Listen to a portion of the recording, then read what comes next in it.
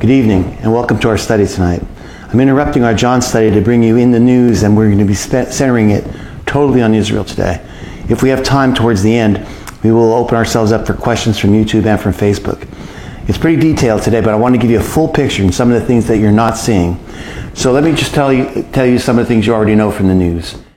As we see what's happening in Israel today, we are watching the fact that, and I can't advance that somehow. Oh, there we go. We are watching the fact that on October 7th, 2023, a surprise attack on Israel. A coordinated assault on Israel by Palestinian militants. This is what you know, what you've been hearing on the news. One of the deadliest, most brazen attacks in years brought renewed attention to an old and continuing problem. We'll tell you about that tonight. The Israeli-Palestinian conflict. That has vexed the Middle East for decades. This is nothing new. The death toll, though, has risen to more than 2,200 people so far, at least 1,200 Israelis, according to Israeli media, and 1,000 Palestinians, according to the Palestinian Health Ministry. Dozens of Israeli soldiers, citizens, and possibly foreign nationals have been taken as captives, according to the Israeli Defense Forces. Israel media is reporting that more than 150 right now are missing.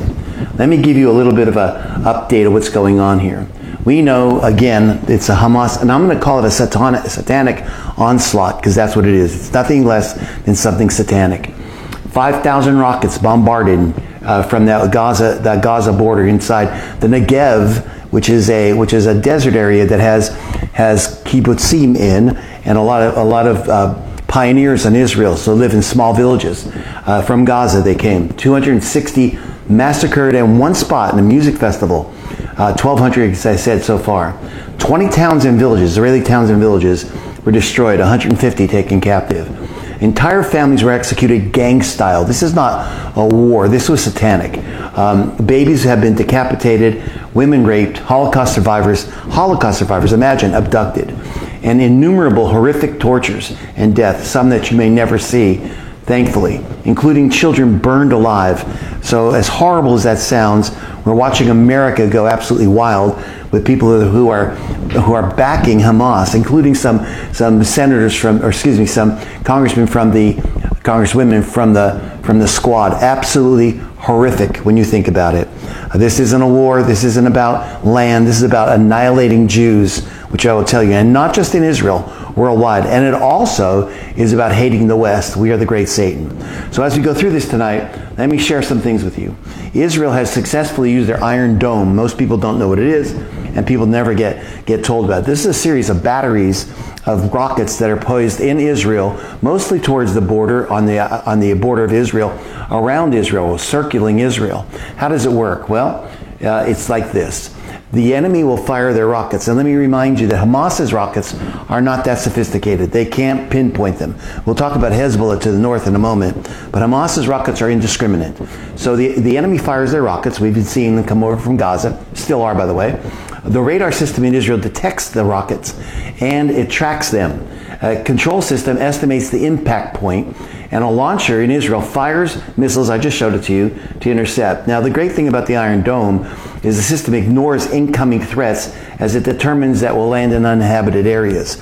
So they're only taking out the ones that are coming directly in. But they've bombarded the Iron Dome.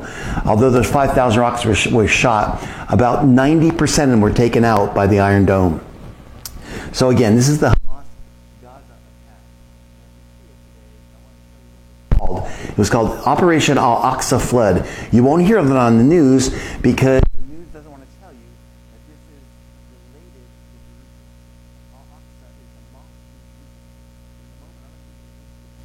Jerusalem. A very concise history and a very detailed history, a chronology of Jerusalem. Make no mistake about it. The Palestinians want Israel off the face of the map. They want to kill every Jew they possibly can. And they want the Al-Aqsa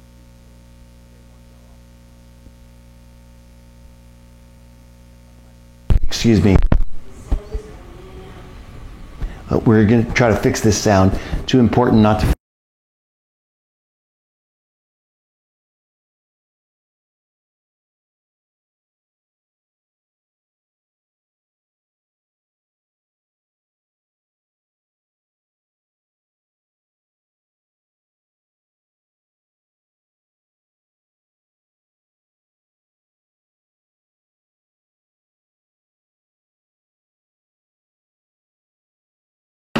back on. Obviously, the enemy doesn't want this to come out. We've been having nothing but problems, but we're going to continue. If we have another blank out, we're going to try to do something else. But let me, Cheryl? Okay, so as we continue, let me just go on and tell you. This is called, as I was saying, the Operation Al-Aqsa Flood. That's what Hamas calls it, because they have a multi-pronged purpose. Again, not only wanted to kill every Jew in the world, by the way, and wipe Israel off the face of the map, which I'll show you in a moment. They also want that Al-Aqsa Mosque. That's in the West Bank. They want the holy site of Jerusalem. And so it's very, very interesting. This is the barrage that came through. If you see this map, that's the border. That's the eastern border of Gaza, western border of southern Israel. And they breached the wall in 12 different spots, at least 12. This is not something done that wasn't coordinated, and we'll get to that in a moment. So as they breached that wall, they hit all these cities. You'll see them in red.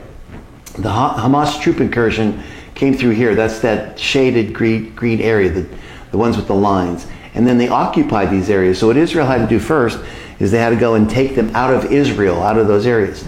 The northern part of Gaza is the most dangerous, and it also has the most tunnels. Southern part has an exit towards Egypt. Right now, Israel is warning. That's why they're not doing their ground attack yet. They're giving full warning to the civilians. They want them to escape through this southern exit, and they have it open right now. So they're telling them they're going to level that place. And basically what they're telling them is to get out now, civilians. If a civilian does not get out, they're going to assume that they're part of Hamas. And so we're watching that right now as it unfolds as we're speaking. So that's the southern border. It's almost like the foot of Israel. Let me switch you a little bit and go here. This is the northern border with Lebanon. On this little box at the top, you can see the areas that Israel controls. The Gaza Strip, the West Bank, and what we know as the Golan Heights. This bigger picture is Hezbollah has already targeted 3 Israeli military positions in the disputed Sheba farm area. That's right over here in that little area that looks like a dark brown or a light brown. So these are the Golan Heights. That Golan Heights was a disputed area between Israel and Syria. President Trump was the one who said Israel has control of that area. First president ever to say that. Even though they gained some of the area in the 1967 Six-Day War, it was Trump who said that. No other president had I'm going to put it the way I see it, no other president had the guts to do that. But he broke all of the rules and gave that area specifically to Israel. They're set up on the banks there with military posts. Now, we're going to talk about Hezbollah in a moment, but just note that because this isn't over. So that is the northern border. Now, as we look at that northern border, this is North Israel's under shelter warning right now. I've made this map and I went through the Israeli Department of Defense to find it. And I located over here and put it in the Sea of Galilee. This is Tiberias. This is in the lower section, the Galilee of Israel. The border is up here. You can't see my finger, but about the spot where the uppermost parts of red are. Those are shelters and warnings. I have friends that I've talked to just today and yesterday in those areas. And so when the sirens go off, they're concerned that Lebanon is going to come in to the north. And if you think Gaza and the Hamas is bad, that is nothing compared to what Hezbollah can do. So, as we see, I talked to 3 of my friends in Israel. They're all doing well. But Israel, and most of them shocked me, Israeli news is not telling the Israelis what's going on totally. They are hiding a lot of things because they don't want to give more panic to the Israelis.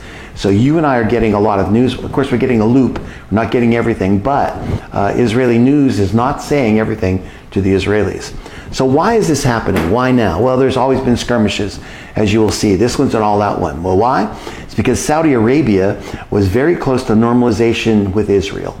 Now, I want you to understand Saudi Arabia is predominantly Sunni Muslim. That is 36 million of them, 90% of them are Sunni. And they're fundamentally opposed to Iran's 88% Shia population. They're at odds with each other. Iran has 82 million. Iran did not and does not want Israel to have any negotiations with any Arab country. None at all. So contrary to what our president is saying, he's not telling you the truth. He's talking tough, but he's not doing anything. He says there, contrary to what he's saying, Iran is the mastermind of this attack. We should right now freeze back the $6 billion that we gave for 5 individuals, 5 Americans. We should freeze it. It's in a Qatar bank right now. The administration tells us that's going to go to humanitarian efforts, but you may have heard this on the news. That money is fungible. What does that mean? It means if I have $10,000 saved for a car and you give me $10,000 gift for that car, well, I can use my $10,000 for anything I want to use it for. So the $6 billion has freed up Iranian money. They can do anything they want with it. And yes, it's going to be used for terror. It's a rogue terror nation, the worst one in the planet. So we know, add to that, Biden recently released this $6 billion, which was probably a green light for Iran to be able to use its proxy, and it has used its proxy. Hamas fighters did not do this on their own. This was well orchestrated, well planned out. I don't care what the State Department says in America, they are trying to save face because of this $6 billion. And that's not counting the $60 billion that was freed up in oil that Iran was able to sell. And also the dropping of all the sanctions that President Trump put in place. This would never have happened if Trump, whether you like him or not, it never would have happened on his watch because he had a show of strength.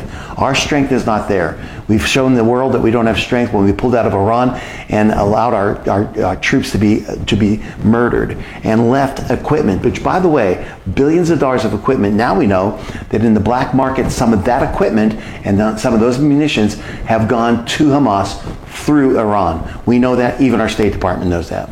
So, again, according to a 2020 U.S. State Department report, 2020, Iran funnels over $100 million to Hamas yearly, and rockets and munitions and know-how and technical advisors and assistance. So we know that Iran is deeply involved in this. You can't ignore that. And Iran also funnels to the north of Israel, which Iran supplies Hezbollah with rockets and with munitions, weapon systems. And 8% of its crude oil, Iran's crude oil, they give to Hezbollah in Lebanon. Hezbollah in the north of Israel has 150,000 rockets. Many of them, unlike Hamas, have precision guidance systems and are focused on Israel. They can take out any city in Israel they want, pinpoint accuracy. So let's go back to Hamas, because that's where the war is originating right now. Hamas of Gaza are a branch off of the Muslim Brotherhood. You've heard me talk about them, another terrorist group. In their charter, this is Hamas's charter, which you're not seeing on the news and you should be seeing on the news. They have 36 separate articles. I have taken the charter and I have given some articles that pertain to what's happening right now.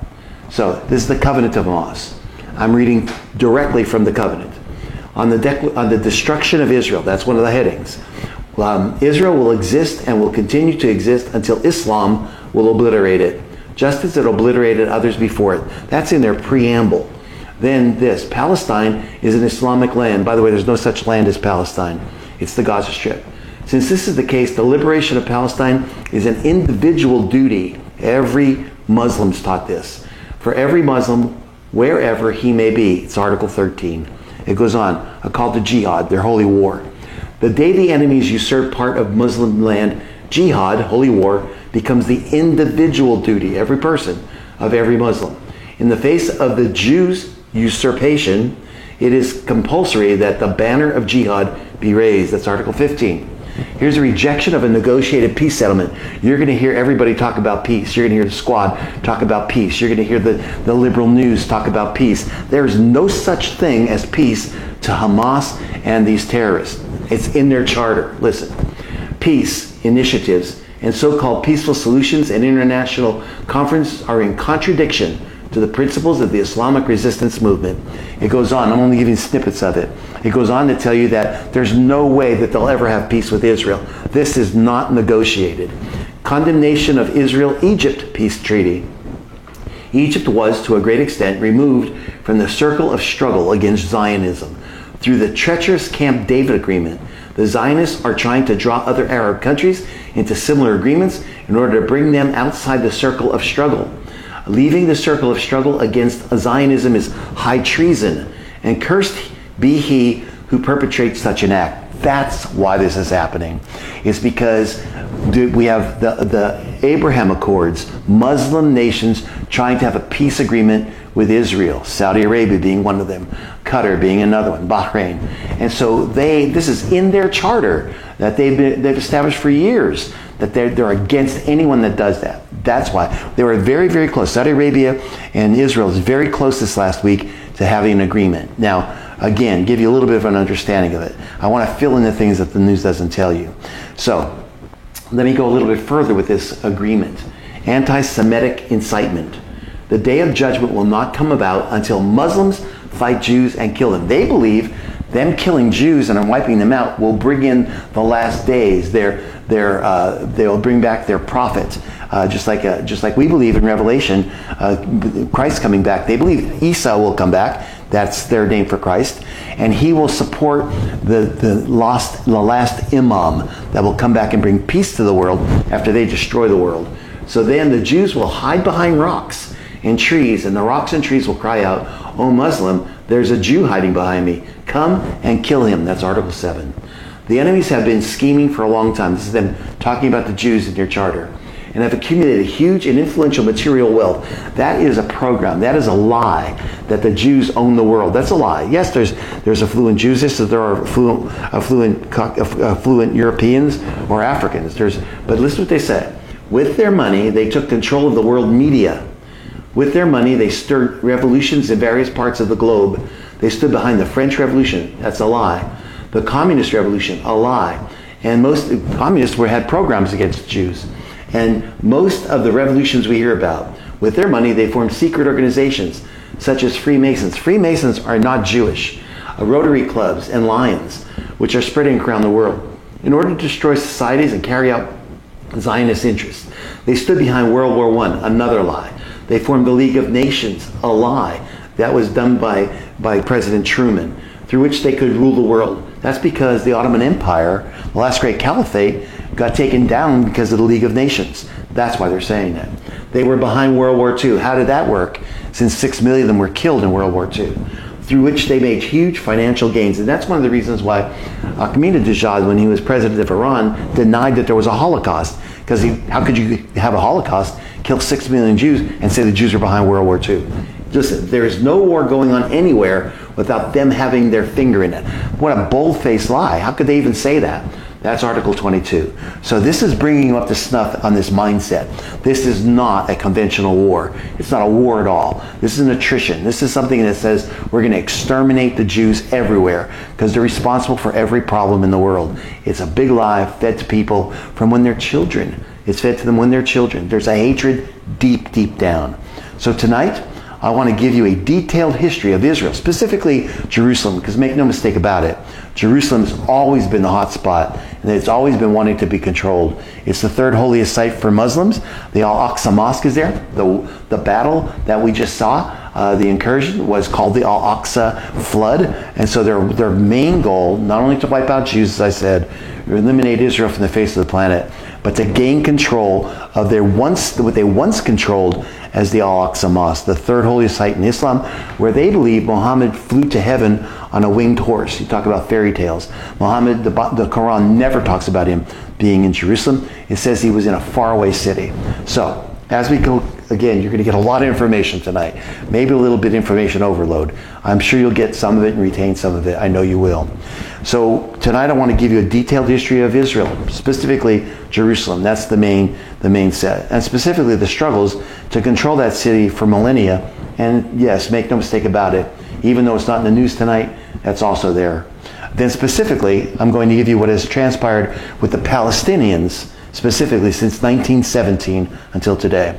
And finally, and this is probably something that every Bible student wants to know, how this war fits biblical prophecy. And it does. It fits biblical prophecy. First off, what is the Gaza Strip? What's the Golan Heights and the West Bank? And how did Israel get control of them? So, we know, and I want to give you this first. Let me see if I can get that first. So the Gaza Strip is right here. This is 1967. We'll go over this and I'll tell you about it. There was a 6-day war. Israel, this were nations, Muslim nations. Israel is surrounded by 22 aggressive Arab nations. We know that Israel is about the size of New Jersey. You've been hearing people on the news tell you that Gaza is the size of Delaware. It is not. It's only 140 square miles. It's 25 miles long by 5 to 7 miles wide. They're telling you it's over 2 million people that are in there. That's not true. It's very densely packed, the most densely packed area on the planet, but there's probably about 1.5 million, 1.6 million people. So as we go on, let me tell you how in the 6-Day War, as we'll get there, and you'll show you maps, as all these nations surrounded Israel and tried to take it off the map, Israel was very successful. Thankfully, Golda Meir was the prime minister, and by the way, Israel's never asked America in all their wars for any troops on the ground. Never. If you want to make a little comparison, I'm not sure I get the numbers totally right, but so far we've given Ukraine $80 billion to fight their war. In the history of Israel since 1948, we've only given Israel somewhere in the neighborhood of about 20 billion. So that's over the whole history. So they really are reticent to ask us for any help. They have never asked us for troops on the ground. I don't know if that'll continue this way, but maybe it will. And just to throw a little bit more history in there for you, he was not looked at well in America for lots of other reasons, probably legitimate. But one of the presidents that helped save Israel in the 1967 Six-Day War was Richard Nixon. Richard Nixon had a grandmother who would tell him when he was growing up, don't forget Israel, pray for Israel, be there for Israel. Golda Meir thought they were going to lose the battle in 1967. She called Richard Nixon up at night and asked him for weapons and for military jets. He said all he could remember is his grandmother saying, help Israel, and he did. So again, we're throwing a lot of history in here so that you can understand what's going on. So as we see that is in the 6-Day War, they took Gaza, they took the West Bank, which is where Jerusalem is, a heavily Muslim population. They took the Golan Heights in Syria, and they took the Sinai. They have since given the Sinai back to Egypt. The Gaza Strip was given back to Palestinian control in 2005. And basically, Palestinians elected Hamas. Hamas is the government, the legal government. They have done nothing for their people. They're living in abject poverty. Israel supplies everything to them. They supply their power. They supply their food. They supply their water, which they've just cut off. And the reason why they cut it off, it's not because they're inhumane. They want to drive the civilians out so they're not involved in this ground attack. And so they depend on Israel. And basically, this is what they get. Also, they allow them to come over. They allow thousands to come over with visas to work in Israel and get better pay. And so this is a one-sided thing, as you'll see. Now, let me go back and give you a little bit of the history. I'm sorry, Shannon, I'm going back and forth. This is the history of Jerusalem. And again, it's a quick history. Let me give you the table of contents. 3500 BC, they call it BCE, it's actually BC. First settlement of Jerusalem. 2500 BC, first houses were built in the area. That was the early Bronze Age. Then the Middle Bronze Age, 1800 BC. First mention of Jerusalem in cuneiform in the Amarna letters. 1000 Iron Age, 1200 BC. Jerusalem is conquered by the Canaanites, the Jebusites. This is who Joshua would fight.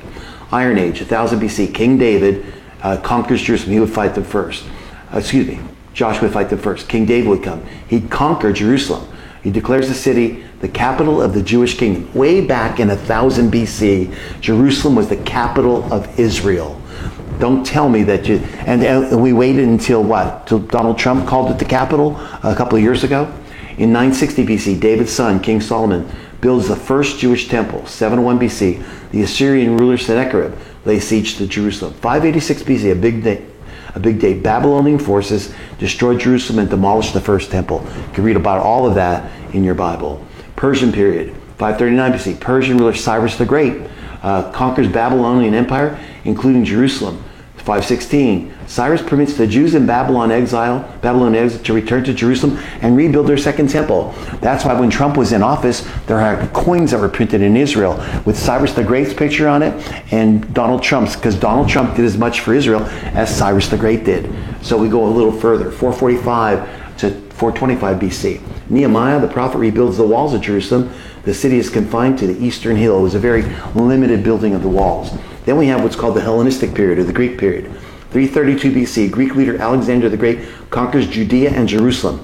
The high priests come out, Josephus tells us, to meet him, and instead of destroying the temple or destroying anything they have, he is recognized as a great leader, and he allows the Jews to continue to practice their religion. 332 to 141 BC, the Ptolemaic and Seleucid rule in Jerusalem. So when Alexander the Great died, he gave his kingdom, he divided out to his 4 generals. Ptolemy and Seleucid were 2 of their generals.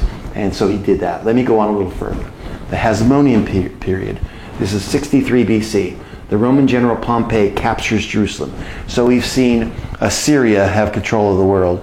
We've seen Persia overcome Assyria, Babylon, then Assyria, then the Persians overcome it. Then Rome conquers the world. So Israel, and Jerusalem in specific, goes back and forth in these different hands that conquer the world. The occupation of Rome comes in 63 BC. In the Herodian period, Herod, 37, King Herod reconstructs the second temple, adding retaining walls. 35 acres. Rebuilds that Kotel, it's called. It's the Temple Mount. And rebuilds that second temple. Takes them over 40 years to do it. 30, Jesus is crucified by Romans in Jerusalem, 29 to 30 AD. Then you have what's called the Roman period. Jesus predicted this. In 70 AD, they say CE, it's AD. Roman forces destroyed Jerusalem and demolished the second temple. Jesus tells us in Matthew 24, not one stone will be left upon another. Again, the historian Josephus says that when the Roman soldiers came to the temple, there was gold in the temple. They burned the temple and they knocked over all the stones so they can get the gold that ran out. If you go to Rome today, in the Roman Forum, you will see that Roman city, old city, you will see an arch, the Arch of Titus. The Titus is the one, the general that destroyed Rome. You will see an arch, and on that arch you'll see Jews, you'll see a relief of Jews, and you'll see a relief of them as slaves, and you'll see a menorah that was captured during that time. Then you have the Byzantine period. The Church of the Holy Sepulchre was built. Constantine, the Roman emperor, became saved, if you will. He became a Christian.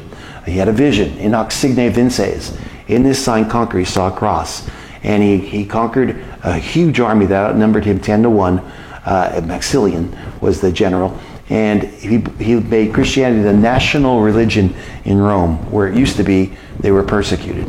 I know it's a lot of information. I hope you're following me tonight. And so he sends his mother to St. Anne to Israel to commemorate the spots of Christianity. She finds 3 places where people are worshiping. The Church of the Holy Sepulchre, which is believed where Jesus was crucified and buried. She builds a church there, oldest church in the world. Then she builds one on the Mount of Olives where Jesus ascended, where people were worshiping. And then she builds one, the Church of the Nativity in Bethlehem, where Jesus actually was born in a cave and the church is over it. So the 614, the Persians captured Jerusalem. There's a back and forth thing for Jerusalem because the Muslims right now are gaining ground. Well, they won't gain ground yet. The Persians are gaining it before them. So they conquered Jerusalem. 629, the Byzantine Christians recaptured Jerusalem from the Persians. Then the first Muslim period, the Dome of the Rock and Islam and Muhammad is around 635 AD. 638, Caliph Omar enters Jerusalem. 661 to 750, Jerusalem is ruled under the Umayyad dynasty. If I took you to Israel today on the southern wall, right where before the steps where Jesus went up, there's another wall that was built in this era to house a house for the Umayyad ruler. In 691, the Dome of the Rock was built on the site, destroyed Jewish temples. So Islam had conquered Jerusalem, and they set the Dome of the Rock there. 750 to 974, Jerusalem is ruled by the Abbasid dynasty. It's the one that came after the Umayyad. These were the caliphates. They wanted to rule the whole world. Crusader period, 1099. What happens is the Pope starts to make a series of crusades to recapture the Holy Land. At first, Crusaders captured Jerusalem. Then there's the Ayyubid period. Saladin captures Jerusalem from the Crusaders in 1187. And then 1229 to 1244, the Crusaders briefly recaptured Jerusalem two times. Then there's the Malamute period. And again, I know this is a lot of history. I'm getting you up to date so that we can get really close to what's happening today. The Muslim caliph dismantles the walls of Jerusalem. The population rapidly declines. The Jews spread everywhere. Ottoman Empire. This is another caliphate. This is World War I. It's before World War I. The Ottoman Empire starts in 1517. They capture Jerusalem. Suleiman the Magnificent rebuilds the walls of Jerusalem. It's a Muslim city. Then the British Mandate of 1917. We have 1917 British capture Jerusalem in World War I, destroying the Ottoman Empire. Divided city. In 1948 to 1967, the State of Israel is established in 1948. Jerusalem is divided by an armistice lines between Israel and Jordan. It's still divided today. Reunification. I told you about the 1967 Six-Day War. Israel captures Jerusalem's old city and eastern half and reunites the city. And so even though there's Muslims still living there in a divided city, it's Jerusalem, it's Israel's city. So I brought you a little bit up to date on that. I want to go a little bit further now and show you what's going on. So in 1967, to reiterate, that's when they captured these things. You can see Jerusalem, they captured the entire West Bank. Why is it called the West Bank? This is the Jordan River. It separates Israel from Jordan. This is the west bank of the Jordan River. It includes all of these cities. Some of them very highly Muslim populated, like Ramallah. And so we see that these Jews have been, or these Muslims have been displaced. Similarly, the Muslims in Gaza, many of them were displaced. So the war continues. Now, World War I, here's what we'll bring you up to today, because this is what involves the Palestinians. Palestine, there is no such thing as Palestine. The Romans named it Palestinia, and just that area. All of Israel, they named Palestine. It stuck. They named Jerusalem Ayatollah Capitolina. That didn't stick. But Palestine, there is no such thing. You see a flag. Ilya Omar has flying the flag out of her Congress office. There's no such thing as a flag. Countries have flags. There's no flag. It's not a country. So we understand that. It's a group of people living in an area. And by the way, they're not the Philistines. People get that wrong. Philistines were sea raiders during David's time. These are not Philistines. These are Arabs. Philistines would be more Greek than this. So let's talk about this last century. World War I, the question of Palestine. The Ottoman Empire, I mentioned it before, Caliphate, had controlled that part of the Middle East from the early 16th century, as I showed you, until control of most of the region was granted to the British after World War I. The British conquered the Ottoman Empire. That area was given to the British. France also had a little hand in it.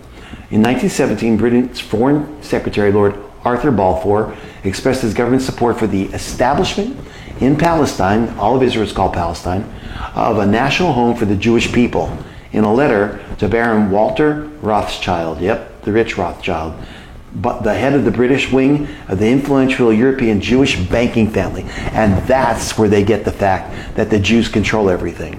He was head of a banking family. That banking family was instrumental politically, not to try to do anything else. It wasn't a Jew that sent it to, it wasn't a Jew that came up with the Holy Land. It was Lord Arthur Balfour. To Israelis, the missive mark of formal utterance of the Israel state's right to exist. To Palestinians, it was an early sign of their dispossession. They did not take it well. The declaration also noted that it was clearly understood that nothing shall be done which may prejudice the civil and religious rights of existing non-Jewish communities in Palestine. There was a peace. They wanted a peace. They said no one should have any aggression here. There was plenty of land. Remember that the land mass of the Arabs and Muslims is almost 15 times the size, no, 30 times the size of what Israel has. Nodding to the overwhelming majority Arab population in the region at the time. In other words, the Jews can't be aggressive to them, and they weren't. Large-scale Jewish immigration followed in succeeding decades, including during Nazi persecution and the Holocaust. So this was the battle for Haifa in 1918, World War I. 1948, Israel declares independence. After World War II, and by the way, let me just say another thing. When Israel started coming into the land, most of it was swamp. They planted, especially in the north, they planted mangrove trees and dried up the swamps and made it habitable. Matter of fact, they fulfilled scripture where it said the rose will blossom in the desert. And so they made it habitable. The Muslim population was not living in most of Palestine at that time, Israel. So the Jews, the migrating Jews, set up kibbutzim, collective areas where they can farm the land, where they can put their resources together and build up the land. They did that all the way from 1917 to 1948 and beyond. So after World War II, nearing the end of the British mandate for Palestine, the United Nations General Assembly in 1947, the United Nations passes Resolution 181, using the partition of the land into two independent states, one Arab, one Jewish. Religiously significant Jerusalem is to be under special international administration. The plan is not implemented after the Arab side rejects it, arguing that it's unfavorable to their majority population. Violence in the regional conflict grows. Interesting to me. The UN was the first one to say, listen, we want to give Israel their land and we want to make sure that they have rights to a statehood, and the Arabs do too. They proposed it, Proposition 181, Resolution 181, and the Arabs rejected it. they said, we don't want peace. Now watch. Israel declares its independence in May 1948. And by the way, Alabama was the first state in the United States to accept their independence and accept them as a nation. America, in general, accepted Israel as a nation 11 minutes after they declared that they were a nation. The next day, May 1948, the next day, a coalition of Arab states allied with Palestinian factions, here's where it starts, attacks Israeli forces in what becomes the first of several Arab-Israeli wars. In the end, Israel gained control of an even larger portion of the territory, not including the areas of the West Bank and the Gaza Strip. So Israel had a small piece, and then after this war of 1948, they started to expand. By the way, that's Bible prophecy. Israel will be able to possess eventually every place that Abraham's foot stepped. God promised them the land, promised them the son, promised them the land. Abraham walked from Ur the Chaldees. He walked straight up the Euphrates River, hung a left at the Mediterranean Sea, went all the way down to what we know as Egypt today. So you could square that off. That's the land that God has promised Israel. And every war that has happened, they've gained more and more land. So let's go a little further. So that's Israel's declaration of independence, May 1948. So let's jump to July 1956. In the meantime, there's all these skirmishes happening constantly, not massive wars, but all these skirmishes because there's never a settled peace. The Suez Crisis. Egyptian President Gamal Abdel Nasser nationalizes the Suez Canal, a vital trade route connecting the Red Sea and the Mediterranean Sea. Israel invades Egypt, followed by forces they were cutting Israel off by taking the Suez Canal. Invades Egypt, followed by forces from Britain and France. So this was a world war thing because it wasn't a world war, but it was a big war because the Muslims were going to control the trade through the Suez Canal. That means that the world would have suffered, and Israel specifically. A peace deal backed by the United States and Soviet Union ends the fighting, but the canal is blocked by sunken ships and doesn't reopen until 1957. The Islam is trying to blockade the world. That's some of the fighting in the Suez Canal. Let's go to June 1967, the war I mentioned before. In June of 1967, a war known as the Six-Day War, where this 1967 Arab-Israeli war breaks out amid lingering conflicts. They've been going on for a while, including Egypt's continual blockade into the Gulf of Aqaba this time. Israeli warplanes strike Egyptian airfields, and Israeli ground forces enter the Sinai Peninsula. Jordan joins the fighting alongside Egypt. Jordan was against Israel. But Israeli forces have the upper hand after nearly wiping out Egypt's air power. They took out every airplane that Egypt had. Israel takes control of the Gaza Strip. There's where it starts. The Sinai, the West Bank, the Golan Heights, and predominantly Palestinian East Jerusalem, the Arab armies suffer massive losses. This is the Six-Day War. And so as you see that's where they got the control, because they were resisted by all those nations, those Arab nations. Summer of 1972. Of course, the fighting is always there. The skirmishes are always there. The Munich Olympics attack. At the 1972 Munich Summer Olympics, a group of Palestinian extremists from the Black September group raid the Olympic Village dorm where Israeli athletes are housed. They kill 2 athletes and take 9 others as hostages. All of them are killed soon after. Talk about innocent civilians. These were young men that were just Israeli athletes in the village, in the Olympic Village. There's a picture of one of the Palestinians when they raided the dorm.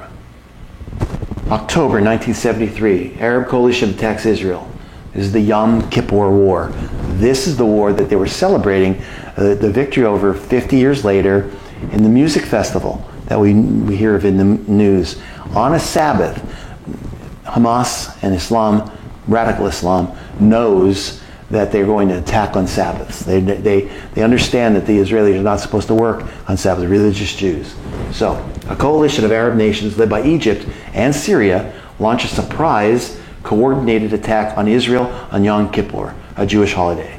The Arab forces initially gain ground, but are driven back by an Israeli counteroffensive, aided by supplies from allies, including what I told you before, President Nixon in the United States. There are heavy death tolls on both sides. You want to see the conflict? There it is. These are the nations, blue and red, the Arab coalition that when they took them on all sides, not just Gaza, not just Golan, they took them on all sides. They surrounded them and they attacked them. There was no way Israel should have survived this war. No way. There's reports in Israel, there's tanks when you go up to Jerusalem. There's old tanks from 1967, from 1973. And there's testimonies from generals that said they saw lightning coming down and taking out the Syrian and the Egyptian tanks, and they're still there at that spot. Listen, God has protected this nation, and he's going to continue to protect it. Let me give you a little bit further. September 1978. So we're edging towards peace. Now remember, Palestinians don't want peace.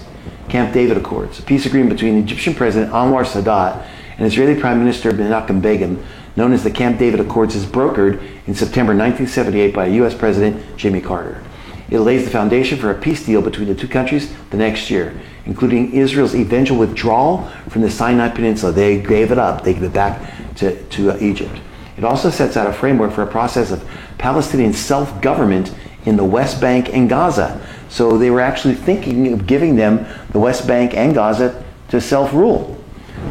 Potential Palestinian peace proposals are discussed, but they're never carried out. Why? If you want a two-state solution, there it was. Why didn't they want it? Because the Palestinian charter I read to you says they're never going to want peace. They want war. They want to kill Jews. They want to take back Israel. They want Jerusalem. This was the Camp David Accords. By the way, pretty interesting. Let me throw another thing of history in here. When Anwar Sadat and Israeli Prime Minister Menachem Begin sat down, the first thing they did, I just did a wedding and I did this, they had little salt pouches and they exchanged salt. They took some out of one, put in another, and some out of another, and put it in that. Most people didn't know the significance, but it was a covenant, a salt covenant. When Rome was ruling in Jerusalem in Jesus' day, the Roman soldiers were paid by salt. Salt would preserve their food, preserve their fish, their meat, and basically what would happen is they were able to fight on the field longer without food reserves because of salt. So they had little pouches they carried with them. And we know that David the Bible talks about God having a salt covenant with David. We get our word, it was called white gold. We get our word, it was called the salarium that they gave, paying the Jews. We get our word salary from it. And so they did that, and I knew once they did that this was a covenant that wasn't going to be broken, and it still isn't. Egypt has peace right now with Israel. Of course, both those men suffered tremendously for it. I believe both of them were assassinated. December 1987, the first Intifada. Again, Intifada is a war. A Palestinian uprising, or Intifada, means uprising, brings largely spontaneous clashes, protests, civil disobedience against Israeli occupation in the West Bank, Gaza, and Israel. Now, they wanted to give the West Bank and Gaza back over to them. So why would they fight? They wanted to give them self-rule. They don't want self-rule. They want everything, leading to harsh Israeli military crackdowns. Unrest continues for years, with many killed or injured on both sides. That's the first Intifada. 1993 Oslo Accords. The first two pacts, known as the Oslo Accords, are signed between Israel and the Palestinian Liberation Organization, the PLO, setting out a peace process based on a previous UN resolutions. It's Resolution 181, and charting the expansion of a limited Palestinian self-rule in the West Bank and Gaza Strip. Israel would actually pull out of Gaza in 2005, and the Palestinians would elect Hamas as their government. The agreement created a Palestinian authority to oversee most administrative affairs in those areas. The PLO is recognized by Israel and the United States as a negotiating partner. Left unresolved, however, are key issues such as Israeli settlements in the West Bank and the status of Jerusalem, which is viewed by the Palestinians as the capital of any future Palestinian state. Now, the settlements in the West Bank, that's a problem. Also, that's what are on the border that the Palestinians, that Hamas breached their settlements there. Those kibbutzim are settlements. So the Palestinian Hamas do not want them there. They want to control that area. So hopefully you're starting to put this together. That is that accord. Then the second Intifada is in 2000. My son was living in Israel during this Intifada. There were no tours going anywhere there. My wife and I went, because he was there for several months going to school. We went there. And in my hotel room, we could see the bombs exploding. There was a warning not to travel there. The second Intifada, or Palestinian uprising, begins after riots broke out following a visit by right-wing Israeli political figure Ariel Sharon. He actually walked up the Temple Mount, later Prime Minister, to a compound in Jerusalem that is venerated in Judaism, Christianity, and Islam, Clashes and other violence continued until 2005, leaving hundreds dead on both sides. That's the Second Intifada. 2006, Hamas elected in Gaza. Here's where we get real close to where we are today. So Israel withdraws its troops from Gaza in 2005. The Palestinian militant group Hamas wins the legislative elections the next year, leading to political strains with the more moderate Fatah party controlling the West Bank. After Hamas's 2007 takeover of the Gaza Strip, Israel imposed a 16-year blockade on the small, overcrowded Palestinian enclave that's home to close to 2 million people, Palestinians, limiting the mobility of goods and people in and out of the territory. They control it. Israel has deepened Gaza's humanitarian crisis, the United Nations says, but without Israel, they wouldn't be able to live at all. Most Gazans live in refugee camps and rely on UN rations and Israeli support. The West Bank, home to 3 million Palestinians, where Jerusalem is, more than 500,000 Jews living in settlements deemed illegal under international law, UN again, is occupied by Israel and subject to its military administration. Checkpoints, like in Bethlehem. A wall that keeps out any militants. Several rights groups have said Israel's regime over Palestine amounts to apartheid. You're hearing that right now in college campuses like Harvard as they're signing petitions against Israel, blaming Israel for this massacre. It's ridiculous. In a 2022 report, Amnesty International said it analyzed Israel's intent to create and maintain a system of oppression and dominate over Palestinians, including through territorial fragmentation, segregation and control, dispossession of land and property, the denial of economic and social rights. The group concluded this is apartheid. The world has been against Israel from the get-go.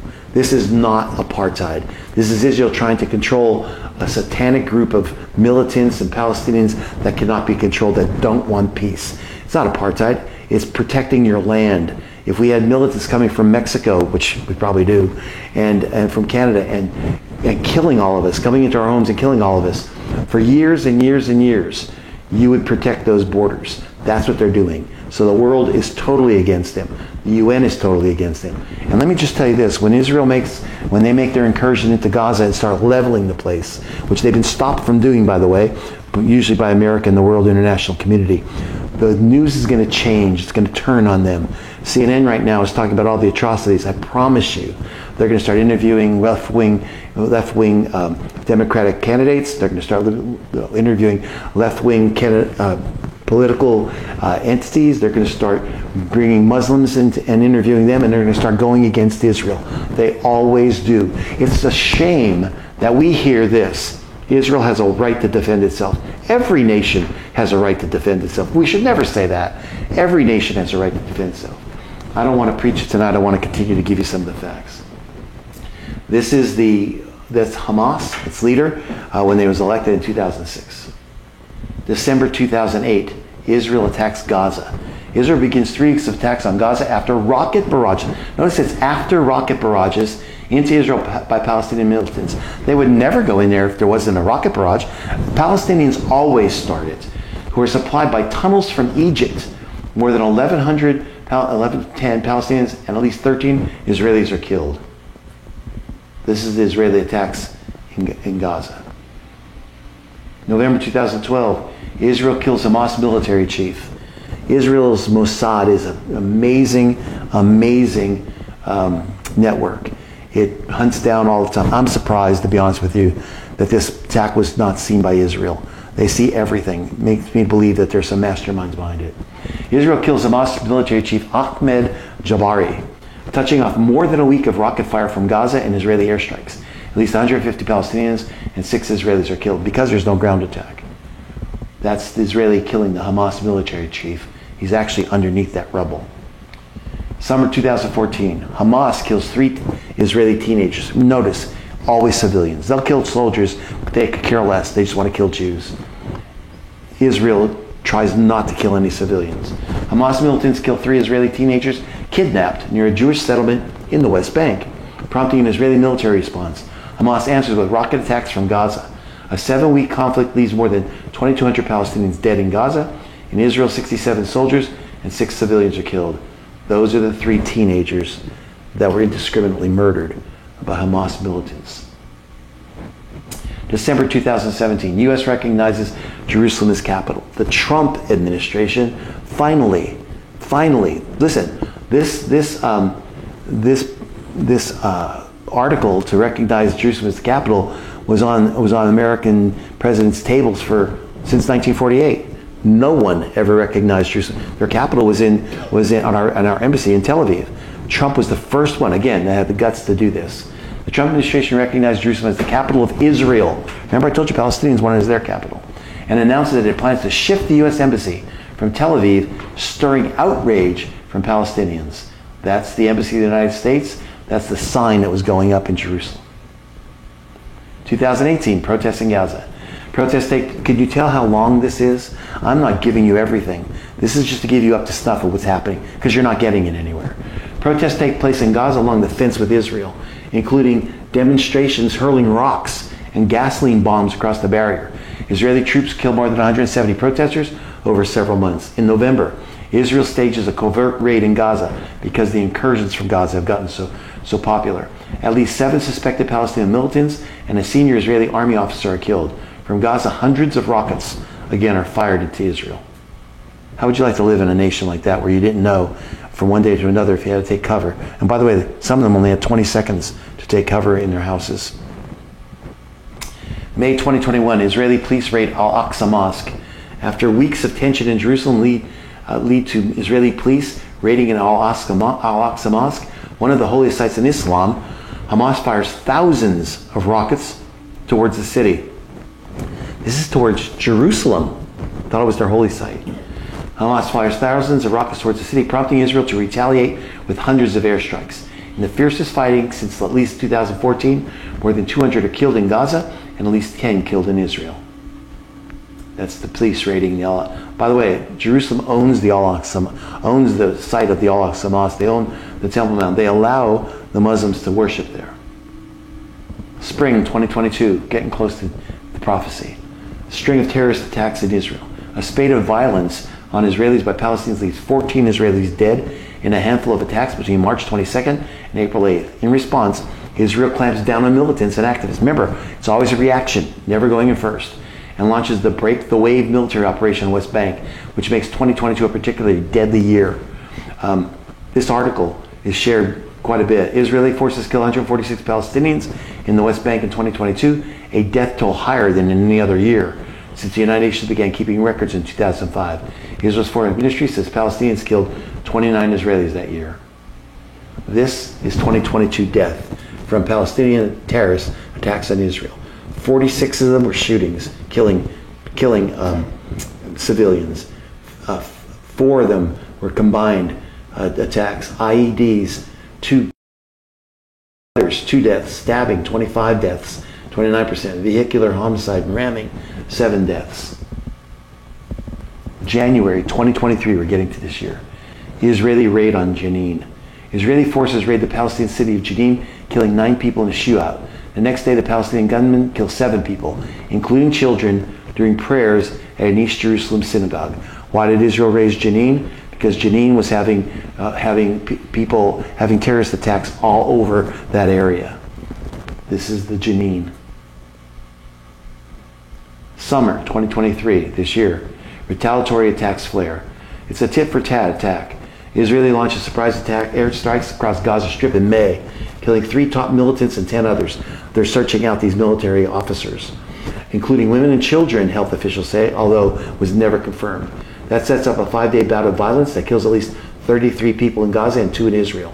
On June 19th, Israeli forces raid Jenin, deploying helicopter gunships to the West Bank for the first time since the Second Intifada. The next day, 2 Hamas gunmen opened fire at a hummus restaurant, civilians, in an Israeli settlement, killing 4 Israelis.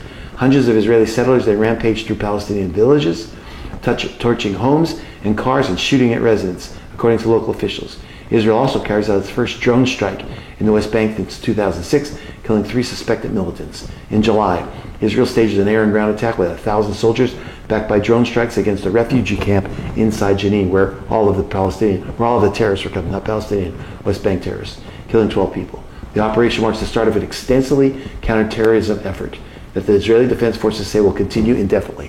What was happening? Again, we're going to bring you up to stuff and then tell you some Bible prophecy. I know it's a lot of information. You don't get this anywhere. I want you to understand the mindset of the pathos of what's going on here. So this battle, this back and forth, has happened a lot. It's happened since 1948. It's never had full peace, ever. It's a ruse to think they have. Has it been safe to go there? Of course it has. I've been there 50 times. And basically I've seen some rockets going off the Intifada, but I've taken groups there. Both Muslims and Jews get their living from tourists from all over the world. So far there's been 2.5 million people that have traveled to Israel this year alone. None of them have ever been harmed. So is it a safe place to go now? No, of course not. Will it die down? It will. Usually when you have a skirmish like this, especially this big, it'll all go all for not everything at once, and then after that, it'll be a settling down. Will there be skirmishes while that settling down is going on? Of course. They will continue to throw rockets at the south, which tours never go to. And hopefully not to the north, which they usually don't, because that will bring Iran into the war, and that'll bring the United States into the war. So, let me go a little further. That's the retaliatory attacks in 2023. So, right up to October, right up to today, Israel says it's at war after Hamas attacks. And let me tell you how I know they're at war. Because Benjamin Netanyahu is the Likud party leader, the prime minister of Israel. He has an opposition by the name of Gantz and several others. He does not necessarily control a whole lot. He's had his own internal problems with trying to change the legislative branch of their government. But they have declared a unity. In the last couple of days, they have a united political front. They have declared a war cabinet. And they're one right now, no longer divided. That's equivalent to every Democrat and every Republican in the House and in the Senate getting together and say, we are one. So they mean business. This is something that they've clouded out 360,000 reserves. And by the way, if you're a Jew, even if you're an American Jew, you serve in the Israeli army if you're a man for 3 years. You serve there if you're a woman for 2 years. And you're able to be called up as a reserve until you're 45 years old. So they're pulling more and more people out of their homes just to fight this. So Netanyahu formally declares war on Hamas October 8th. Big statement. While a surprise assault by Hamas militants that came a day after the 50th anniversary of the start of the 1973 Yom Kippur War. Israel's Air Force began striking Hamas targets in Gaza after Hamas militants infiltrated Israeli territory from the Gaza Strip, including by paragliders and over the sea. And there again, I don't understand that, because Israel is very dutifully in seeing anything that crosses that border. You wouldn't believe the security. I'm not sure how they got over. Israeli military leaders say. Israeli says at least 900 Israelis have been killed. That's up to 1,200 right now. Palestinian Islamic Jihad, a militant group in Gaza, say it's holding Israeli soldiers captive. That's the other military group, including the elderly, Holocaust survivors, women and children. Meanwhile, Hamas military commander Mohammed Deif urges Arab neighbors, including Lebanon, Iraq, Syria, and Yemen, to start marching now. They want an all-out war, saying that it's time for the Arab resistance to unite, their charter. We call for the movement towards Palestine. A counterattack of airstrikes by Israel in Gaza kills more than 680 Palestinians. That number is up to 1,000. So basically what we're seeing right now is an incursion. Israel's going to go in by ground. It's going to be tough. It's going to be, the Palestinians will use their own people, and they'll use the hostages as human shields. They fire rockets from hospitals. They fire rockets from apartment complexes, from schools. And so there's booby traps everywhere.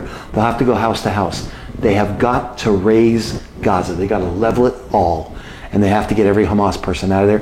What they do after that is to try to find some type of government or take back control. But without it, I've showed you the history, it'll continue. It'll continue and continue. There'll be more players that come in, and they'll start to organize even more. Now, this is the October attacks. The Iron Dome taking out those rockets. That's where you see those trailers coming for. So, the list of main Arab-Israeli conflicts. Before I get to Bible prophecy. And again, we're going a little bit, we're about an hour right now. It won't be much longer. I want you to just hear it. So 1948-49, Arab-Israeli War. Who were the belligerents? Well, Arab League was against Israel. 56, Sinai War. The Arab League, France, UK, and Israel fought Egypt. Egypt was against them. Six-Day War, 1967. We have Lebanon, Iraq, Jordan, Syria, and Egypt against Israel. 1967-70, the War of Attrition. We have Syria, Jordan, Palestine, USSR, and Egypt against Israel. Actually, USSR was on Israel's side. They were giving, USSR at this time was giving munitions to the Palestinian Jordanians. The 1973 Yom Kippur War. Egypt and Syria were fighting Israel. 1982-85, the war over Lebanon. You have Israel is being fought by Palestine, Hezbollah, and Lebanon. 1987, 1993, First Intifada, Palestine against Israel. 2000, 2004, Al-Aqsa Intifada, Palestine against Israel. 2006, Second Lebanon War, Hezbollah against Israel. 2008-9, Gaza War, Palestine against Israel. And today, Palestine against Israel. So, as we conclude here, I want to give you some prophecy. Actually, let me get here first. Here's the prophetic verses of the last day wars in Israel. I'm skipping down. Ezekiel 38 and 39 is a war against Israel. It's called the War of Gog and Magog. Now, you hear a lot of Bible prophecies tell you when this war is going to happen. We don't know. We know that if you read it, you'll find out some of those old nations are the current nations today. We know that this war is going to take place either before the rapture, a pre-tribulation rapture, which I believe in, or during it. I definitely believe, I do, that it's going to happen pre-tribulation rapture. This is going to happen. There's the Psalm 83 war, which is definitely going to happen before the rapture. It's an Arab coalition war. This may spark it. I'm not saying it is it, but I'll show you how it may spark it. Then the Isaiah 17, Damascus will be destroyed in an hour. When Isaiah wrote that 1,000 years before Christ, there was no way Damascus could be destroyed in an hour. Damascus has 22 aggressive terrorist groups living inside of it. It's a hub in Syria. Syria is also behind some of these attacks. And so Syria, matter of fact, Israel's bombing sites in Syria right now. Not to mention sites they're bombing in Iran and have been bombing because of nuclear. Iran has said it. If they go nuclear, they're going to take out Tel Aviv, 2.5 million people. So this is a serious, serious thing.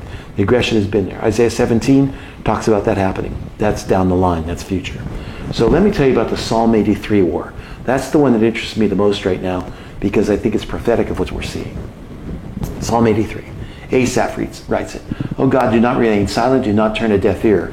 Do not stand aloof, O God. See how your enemies growl, how your foes rear their heads. With cunning they conspire against your people. They plot against those you cherish. Come, they say, let us destroy them as a nation. Does that sound familiar? So that Israel's name is remembered no more. It's in their charter. Iran is calling for it right now. The Ayatollah is laughing and saying the Palestinians did a great job. They're calling. I just read you something where they're calling for Palestinians to unite and all the Muslim nations to go against Israel. With one mind, they plot together. They form an alliance against you, his children. The tents of Edom, these are the old nations, and the Ishmaelites of Moab, and the Hagarites, Byblos, Ammon, Amalek, Philistines. Philistia could be Palestinian, not the Philistines, the area. With the people of Tyre, that's Lebanon. Even Assyria has joined them. Syria, to reinforce the Lot's descendants.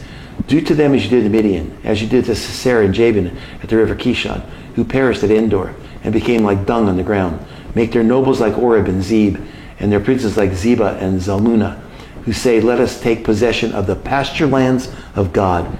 Take over the land. Make them like tumbleweed by God, like chaff before the wind. As fire consumes the forest, or flame sets the mountains ablaze. So pursue them with your tempest and terrify them with your storm. Cover their faces with shame, Lord, so that they will seek your name. May they ever be ashamed and dismayed. May they perish in disgrace. Let them know that you, whose name is the Lord, that you alone are most high over all the earth. Man, you can't get any closer. So let me bring that up to snuff for you today. Let me read this to you. There's the prophetic wars. Psalm 83 lists a group of peoples, a confederacy, whose main enemy is Israel. Today there exists a worldwide jihad against the West, particularly aimed at the great Satan, that's us, the United States, and the despised Jews, the little Satan, the states of Israel. The physical descendants of ancient Israel, the English-speaking peoples, the democracies of Northwest Europe, and the Jewish diaspora are the standard bearers of Western civilization. The same players are still in the game. Who has initiated the conflict over these last several years? For the most part, Islamists or fundamental Arabs have been the aggressors. Listen, every Arab is not a terrorist, but every terrorist in the Middle East is an Arab. The terrorists have mainly come from Saudi Arabia, Palestine, Lebanon, Syria, Jordan, Egypt, North Africa, Iraq, etc. That is, Arab nations. The philosophical or religious underpinnings for these attacks have their source in the virulent and violent anti-Western teaching of Wahhabism, spread from Saudi Arabia. Militant pan-Arab, social hypocritically by a majority of Arabs, who are themselves Semitic people, their cousins, descendants of Abraham. Genesis says Ishmael's descendants will war against his brothers. That's exactly what's happening. The Jews and the Arabs are brothers. Let me go a little bit further. Where have most of the attacks taken place? Although many of them have occurred in the Middle East, they have been predominantly against Western interests. Terror organizations have targeted Western peoples, planes, helicopters, ships, homes, shops, hotels, and embassies. Anything Western seems to be fair game for them. Listen, for example, the bombing in Beirut against the U.S. military installation in 1983 killed hundreds of Marines in their barracks, and jihadists attacked the U.S. mainland on September 11, 2001. They were jihadists. The State of Israel, of course, has endured a heavy share of the militant Islamic violence since its founding in 1948. Let me interrupt myself. You don't think that open southern border is not allowing jihadists in? We know that the gotaways are 150 million. We know that 1.5 million, excuse me. We know that people are coming in and they're not vetted. Why aren't they vetted? Because they don't have, you can't fingerprint them and get their names in any data bank, because none of these Arab nations will give you any information on them. So they're spread out over America. What happens when they push the button there? What happens when there's Islamic cell groups that erupt in America and do havoc in a coordinated effort? We all know they want to be coordinated. 9/11 tells us that. This Al-Aqsa flood tells us that. Let me go on. More recently, Britain, Australia, France, and the Netherlands, Denmark, and other predominantly Israelite nations have also suffered terrorist atrocities. This is in no way discounts the terrorism that has also struck non-Israelite but Western nations like Spain and Italy. Putting Psalm 83 together with what we know about these nations' ancestries and what we see on the evening news, these prophecies are coming to pass before our eyes. Isaiah 17, the burden of Damascus, Syria. Behold, Damascus is taken away from being a city. It shall be a ruinous heap. The cities of Aor, that's in Jordan, by the way. In Syria, by the way. They shall be for flocks, which shall lie down, and none shall make them afraid. The fortresses also shall cease from Ephraim, and the kingdom from Damascus, and the remnant of Syria. They shall be as glory of the children of Israel, saith the Lord of hosts.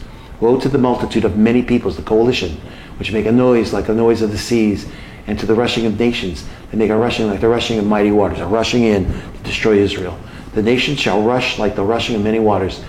But God, He's always on their side, shall rebuke them. They shall flee far off, and shall be chased as the chaff of the mountains before the wind, and like a rolling thing before the whirlwind. And behold, at evening tide trouble, and before the morning He is not. This is a portion of them that spoil us, and the lot of them that rob us. Our Bible says that God will avenge Israel. He has already. He has this little tiny nation, has defeated over and over and over again aggressive Islamic nations. And they will continue to do so. Why? Because God's on their side. Does he back everything Israel does? Of course not. But He's made promises to them. And those promises are, they will never be wiped off the face of the earth, no matter what Islam says, no matter what aggressive terrorists say, no matter how much they kill. Here's what it is. Psalm 83 is this. Oh God, do something about the enemy. God knows what to do, but He wants to hear us on the issue. So tonight, before we're done, we're going to pray for Israel. I don't know if any questions have come in, but if you want to ask any questions, we'll try to do our best to answer them. I know there's a barrage of questions that can come in, and we'll try to answer them tonight. This is the most concise thing I can give you about the history of Jerusalem, about the history of the Palestinian conflict with the Israelis, and about the things that are going on. So if you have any questions, you can write them in on YouTube. You can write them in on Facebook. We'll try to answer as many as we possibly can if they come in. If not, then we will continue we will end by praying for Israel. I know we've gone a little bit longer tonight. I hope I answered some of your questions. A lot of information, I understand that. But this will be on YouTube. You can go back over it. It's on Facebook. We have a record number of people on Facebook listening. I'm not sure how many are listening right now, but we have a record number, and YouTube will have the same thing. This is the news. This is what we need to be told by the church. So what is our stance? Our stance is to say, Lord, protect Israel, protect the innocent. Do I want to see any innocent civilians killed in Palestine? I do not. But let me tell you this. Israel's warning them right now, get out. They realize that they have to hunt down Islamic Jihad and Hamas. Their first concern is to get back the hostages, which is not going to be easy. Will there be more deaths? There will, unfortunately. This is a war of attrition, and we're going to see it happen. It's horrible, especially now. You have some questions? Why don't you ask me a couple of them? The first one is, if this is the Psalm 83. A question is, how will we know if this is the Psalm 83 war? I'm going to answer that. In Psalm 83, it mentions some areas of Jordan.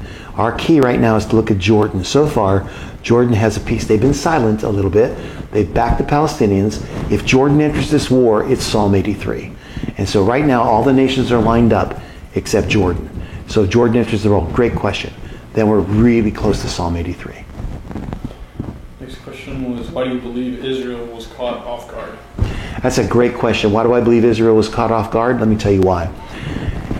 Israel was caught off guard, and it amazes me, it shocks me, to be honest with you, because somebody was laying down a job. Israel has the greatest security ever. If you went to Israel, I've been everywhere, to the Golan, to the Gaza, there is a border between them. There's walls everywhere. If one person steps onto the neutral area, there's powder there. You can see a person's footprint.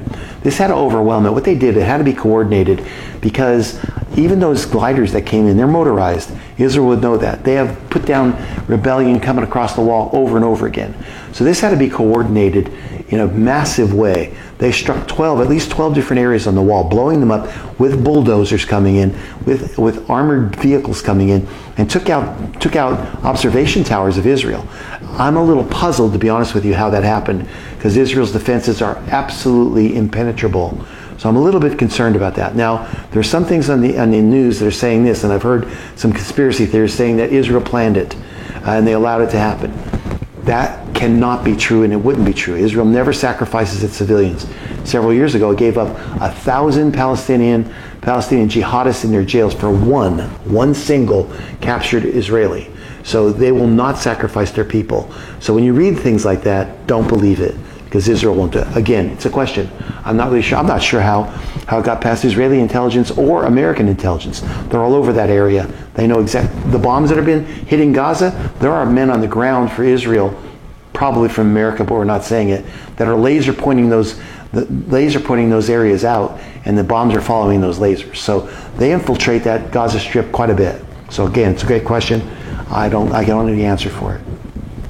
You've got a couple questions that are essentially, how close are we to the rapture of the church?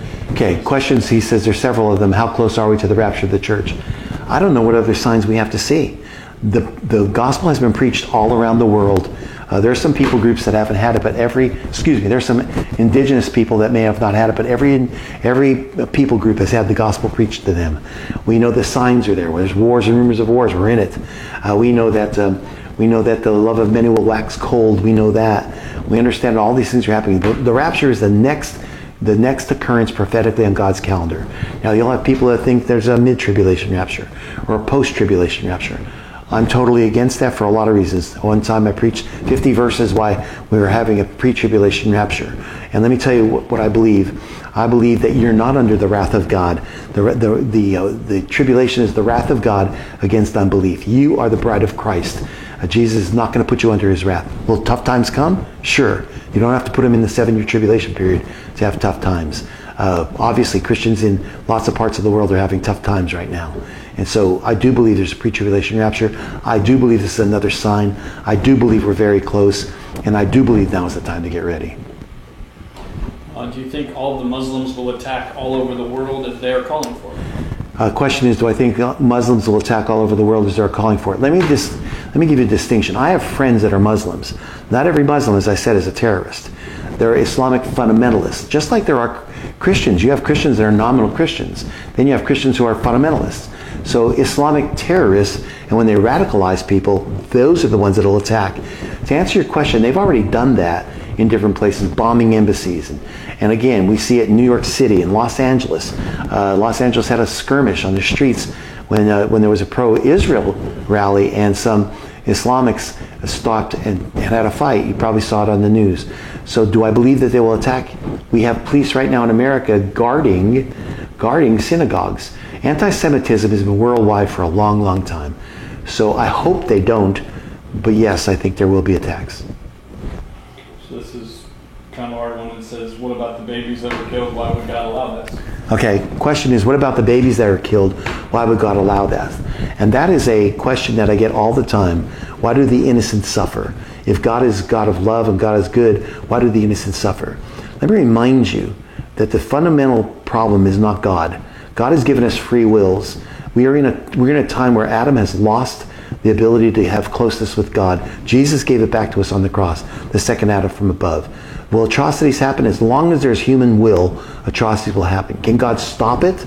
Of course he can stop it, but then he's going to have, then your human will is gone. There will be a day when we pray for the peace of Jerusalem. It's not going to come from some Oslo Accord or from Biden administration. It's going to come from Jesus himself when he sits on David's throne, which has been promised to him, and he rules the world for 1,000 years in a paradise. 1,000 years where humans will not kill each other, and yes, there'll be humans on the planet. Go to Revelation studies to see that. Why do children die? Let me tell you the good thing about it, and it's hard to believe. Innocent children die, but they're under the age of accountability. They immediately go to heaven. Immediately. Their children do not die and go to hell. They go to heaven if they're under the age of accountability. And I can say a couple things there. And I want to be very careful. We don't live in a good world. We're thankful that we're protected in America. But most children in our world are suffering from poverty. They're suffering from wars like this. It's almost merciful to see them. And again, I'm not saying that God wants this. He doesn't. It's man's choice. But let me remind you this. Those children will have a glory with God that's way beyond anything they could face in this world. Where's the U.S. going to be in this, and should we prepare for anything? The U.S., unfortunately, we have a soft U.S. government. Biden is soft. This is why this is happening in mass. Again, the skirmishes have always been there. But something this bold had to happen when America was lying down. America showed the world it was lying down when we withdrew from Afghanistan and left billions of dollars of equipment there and sacrificed some of our soldiers. We didn't even leave from our own military base. We left from a commercial air base, which was subject to all kinds of terrorism. And so America has given us Iran, starting the Iran nuclear deal again, Biden has. We're telling them it's okay. We're cowering down. They know now is the time to strike.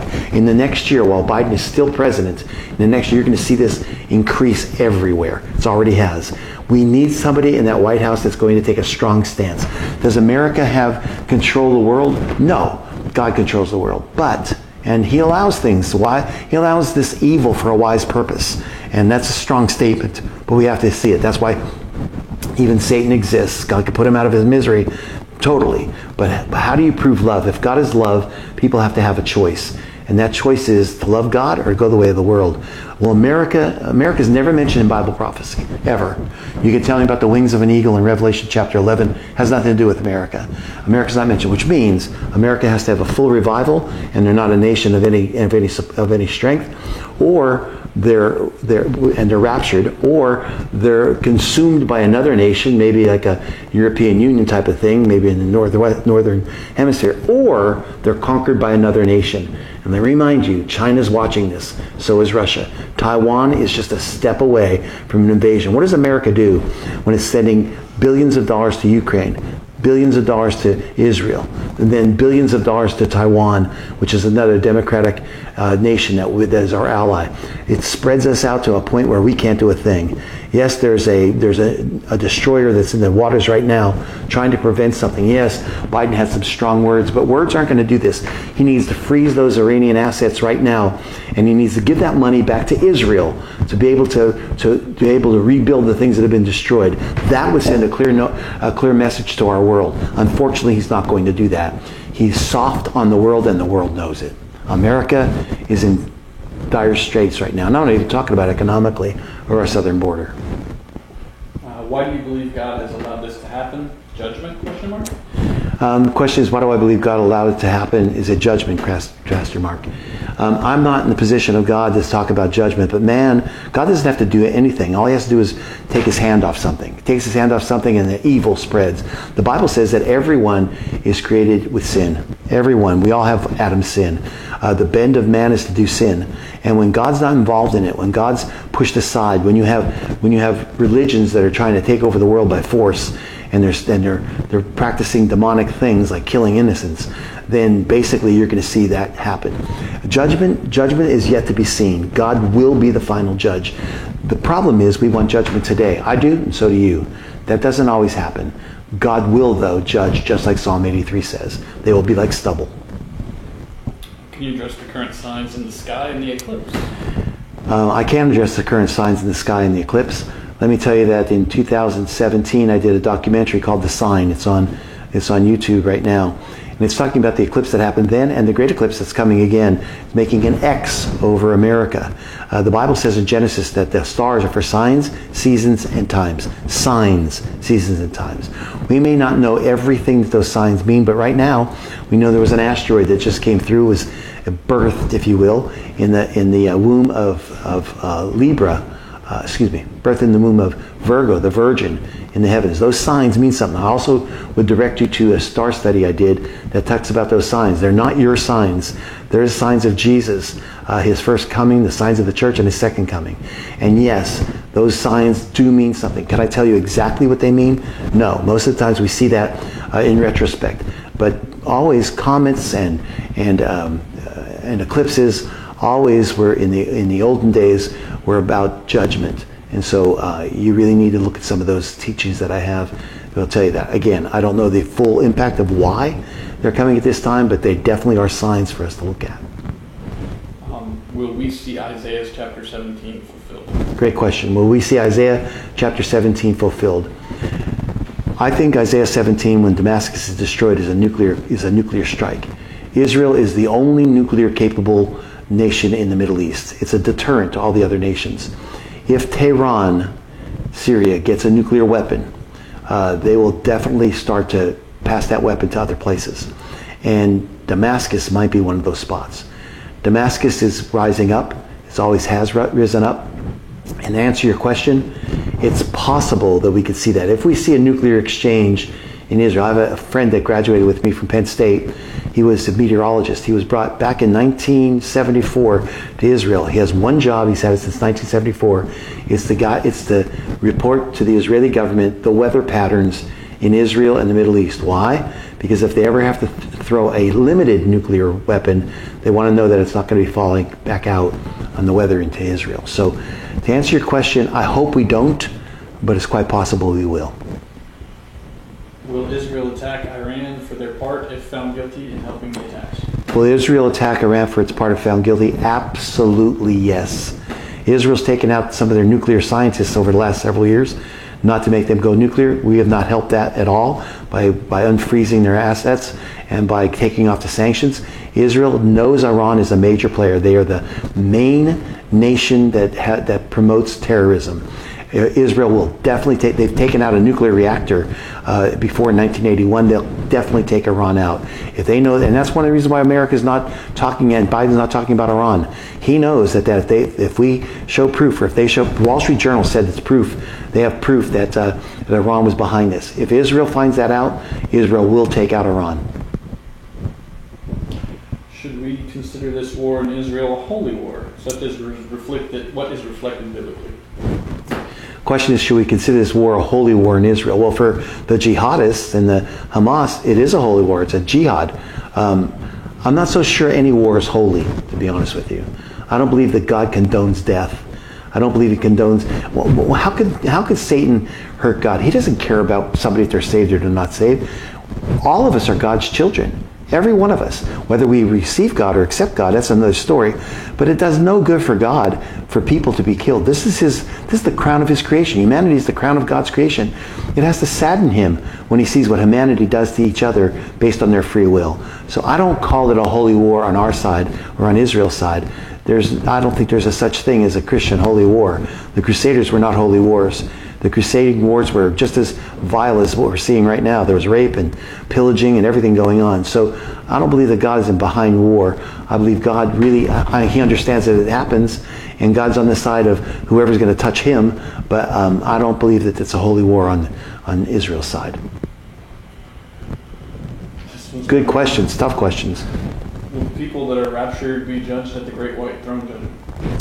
The question is, will people that are raptured be judged at the great white throne judgment? Actually, the great white throne judgment is for the wicked dead. It's called the second death. Anyone who is raptured, the dead in Christ will rise first, then we who are alive and remain will be caught up so forever to be with the Lord in the air. Paul writes to the Thessalonian believers in chapter 4. We go to the bema seat of Christ. No one who's a Christian will get judged. We are judged by the works we've done, whether it goes through the fire or whether it's given to God as a prize. So we are only judged in the bema seat of Christ. It is not a negative judgment. It's a judgment of our rewards, what crowns we'll get. The great white throne judgment is for the wicked dead. They're the ones that have accepted the mark of the beast, the ones that have died without Christ. That happens at the great white throne judgment after the 1,000-year millennium. What event will happen to show that there will not be a pre-trib rapture? I have friends who are pre, mid, and post. What event will happen to show that it's not a pre-trib rapture? Well, I'll tell you this. If the temple is being built in your lifetime, if they build it, that's past the pre-tribulation rapture. And let me say this. God can do whatever he wants to do. Just because I believe biblically that it points to a pre-tribulation rapture, God can do what he wants to do. I'll tell you this. If we go through a tribulation, if we do, which I doubt personally that we will, if we do, God will supply all of our needs. You'll get a glass of water, God will supply your needs. Just like he's rescued Israel, he'll rescue us. But again, you need to look at the full context of the Bible. God always rescues his people before destruction. He rescued Lot before he destroyed Sodom and Gomorrah. He rescued Noah and his family before he destroyed the earth with a flood. God would go against his premise to rescue the righteous if wrath fully came. If Israel missed this invasion, how do we know Iran hasn't enriched enough uranium to create a bomb? If Israel missed this invasion, how do we know Iran didn't create enough uranium to create a bomb? Iran is extremely close. One report said they were weeks away. They have taken uranium, they put them in centrifuges. They're 90%, 95% uranium enriched, and they're ready for a bomb. Iran was saying, when Obama was giving them all kinds of money, Obama was saying, flying plane loads of money to them. They were saying that they were going to enrich the uranium for domestic purposes, for electricity. They are not. They are hell-bent on making a bomb to wipe out Israel. That is their sole purpose for existing, to wipe Israel out. And they will be the heroes of the Islamic radical world. And that's what, and again, one of the reasons why this is happening is because normal relations with several Arab nations were in the talks. They were very, very close. And don't forget, if you want to look up something, the difference between Sunni and Shia Muslims, they're at odds with each other. They have two different theologies, and they're against each other. So that's why Saudi Arabia would want to have peace relationship with Israel, because Israel would be able to protect them nuclear, because Iran's not going to stop. It's a rogue nation that wants to take over that whole Middle East as a caliphate. So other than prayer, what should we as Americans do? Other than prayer, what should you do? Support Israel. There are several websites that are there the money goes directly to helping the victims of Israel, helping rebuild their communities, helping in their hospitals. There are several. And Fox News has one of them out there. I forgot the exact names. Next week I'll probably be able to give you that. Even CNN has one so far. And so support Israel. But let me just say something cautiously. I don't think it's besides prayer. I think prayer is the main thing. Prayer is our weapon of mass destruction. Don't underestimate prayer. Prayer has held me together through cancer and through all kinds of problems. And money could have been given to me. That's wonderful. I didn't get money, but it would have been wonderful. It's great. But prayer is the thing that helped me. Prayer is the thing that's going to help Israel. Do not forget to pray for them. Pray for them every day. Pray for these innocent victims. Pray for those families, the children and the women. Just pray, and the elderly. Pray for them with everything you have. Don't miss a day in praying for them. Matter of fact, let's pray right now. Father, I just praise you and thank you today. I thank you, Lord God, and oh God, how you see your children and what's happening, Lord. I'm sure it grieves you tremendously, Lord God, but I also know that you understand the free will of man. You understand that man will do what man wants to do one way or the other, and that you, Lord God, will always have final say. You will reestablish this earth. There will be peace in Jerusalem. It won't come from politics or accords. It'll come from you reigning on the throne. Maranatha is the word we think of. Come, Lord Jesus. Come quickly, Lord. We're just thankful today, Lord God, that we can pray to you. We're thankful you've given us the opportunity. Lord, we're thankful that we're saved today. I pray for those in Israel, Lord God. Bless them, Lord God. Keep this horrific thing from getting out of control, Lord God.